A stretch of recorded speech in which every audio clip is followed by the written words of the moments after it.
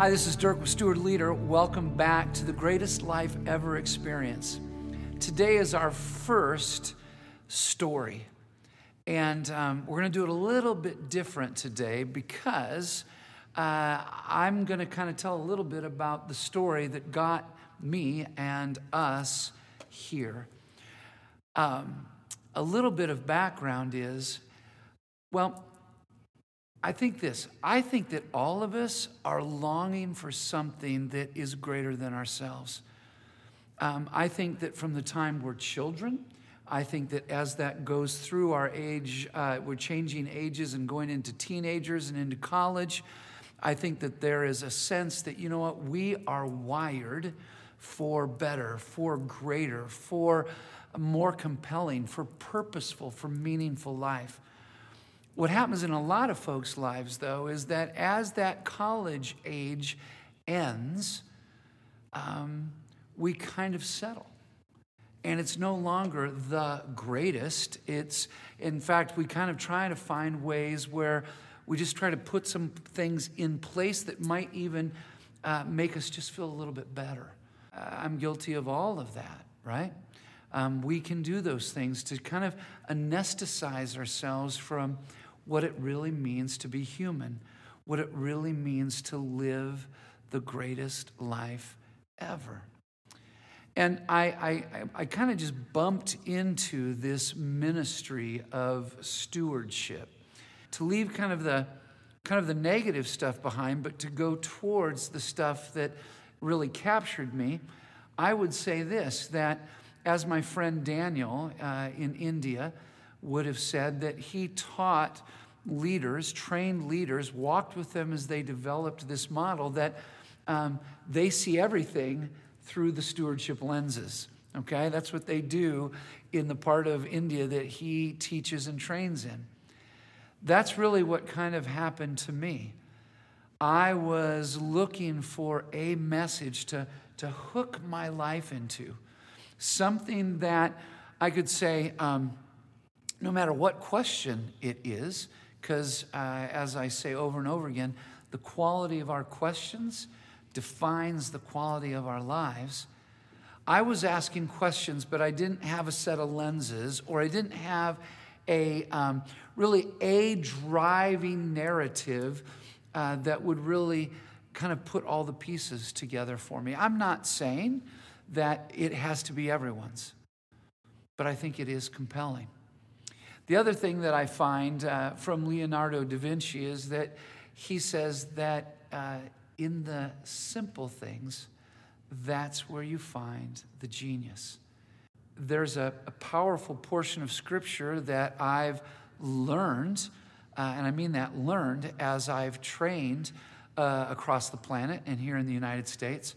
It's a portion of teaching through the Scriptures that folks like Chuck Roost and Bob Wielenga and Eric Castile, folks like Josephat and Daniel and VJ and Jose and Seal and Bishop Hannington, those folks and leaders around the planet taught me about this message. And so it's pretty simple. And I think it's compelling, but I also think it's challenging. And I think it's worth considering for me in my life. So the greatest life ever comes from a portion of Scripture where Paul says, listen, talk to these people, command them, the folks that are rich, to release their need for money to define them, things to define them. We could also say other people, institutions, titles, all that kind of stuff, because all that stuff is fleeting. God gives us all these things for our enjoyment. And as he says that, he says this. So tell them not only to release the connection from the stuff and the titles and all that kind of thing, but to put their hope and their trust in God. And then he says, tell them to be rich in good deeds. Tell them to be rich, to be wealthy, to have that be the currency of their lives, to live the adventure of service to others. And then the last thing that he says there is he says, and tell them to share with those who are in need. Tell them to look for ideas and pathways for generosity. So the greatest life ever has 3 principles. It is radical trust in God. And that sounds easy. And if you've ever tried to walk that journey, it is compelling and it is challenging. And it's worth every moment if you're willing to try to do that. Second, to live the adventure of service. To find ways to release the narcissism of our lives and our cultures and to say, how do I look into the needs and the concerns of others and work to meet those needs to make impact? And then the third thing is to share with those who are in need, to find ways, to be creative, to look for ways to live out revolutionary generosity. So with those 3 principles, Paul says this: if you do that, here's what happens. You lay a firm foundation for the life to come.